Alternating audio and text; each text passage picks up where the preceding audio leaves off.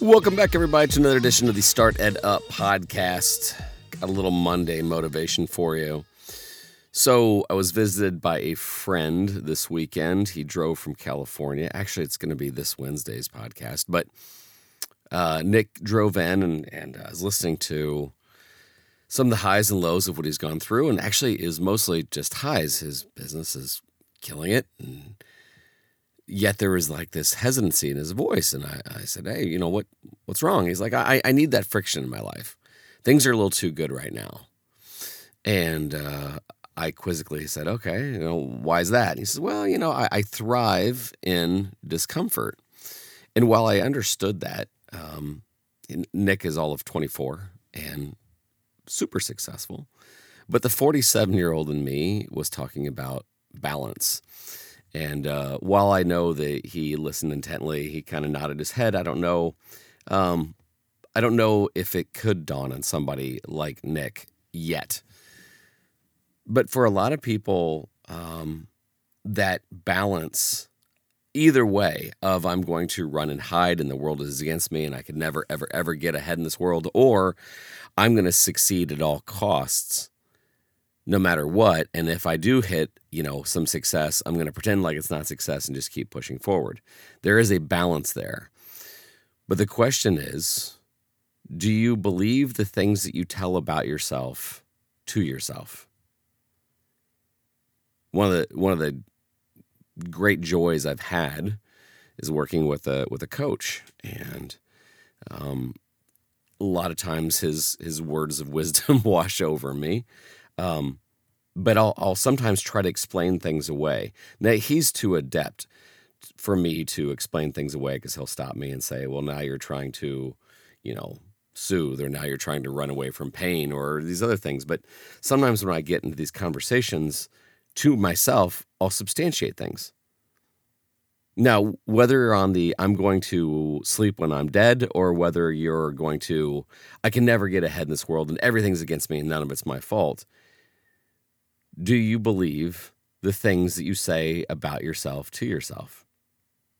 And I've been thinking a lot about myself. Matter of fact, I was talking to my sister. You know, she's looking into the Enneagram as I had, and she's learning about herself. But there is confirmation bias. And if you all of a sudden start believing too many things about yourself, if you're not honest with yourself, and if you're not getting feedback from people, because we want the best versions of ourselves.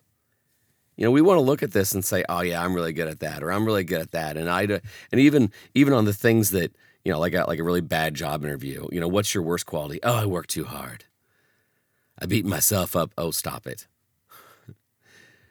But that's why it's really great to have team members around you, because a good team member will call it out and say, you may think that about yourself, but here's the reality. And maybe your teammate is off. Maybe that's the whole point of having good conversations.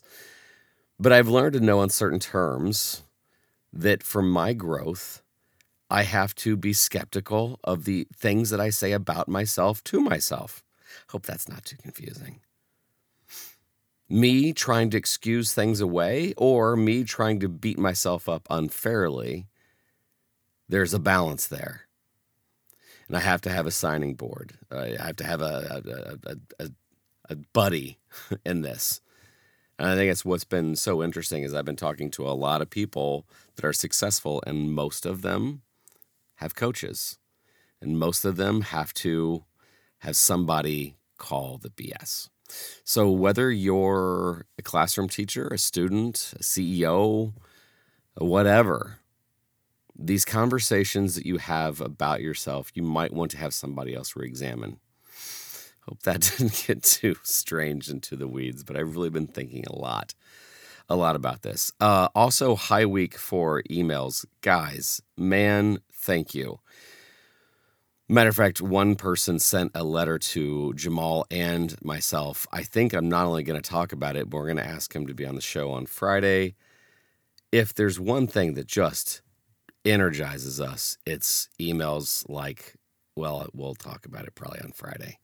It's just the best thing in the world. One, we appreciate those introductions to other people that could be guests on the show. And two, Man, some of you guys have really been reading into the words, and yes, you kind of feel what Jamal and I are going through. So those emails of empathy have just been they're a breath of fresh air to Jamal and I. I think I can speak for Jamal on that one.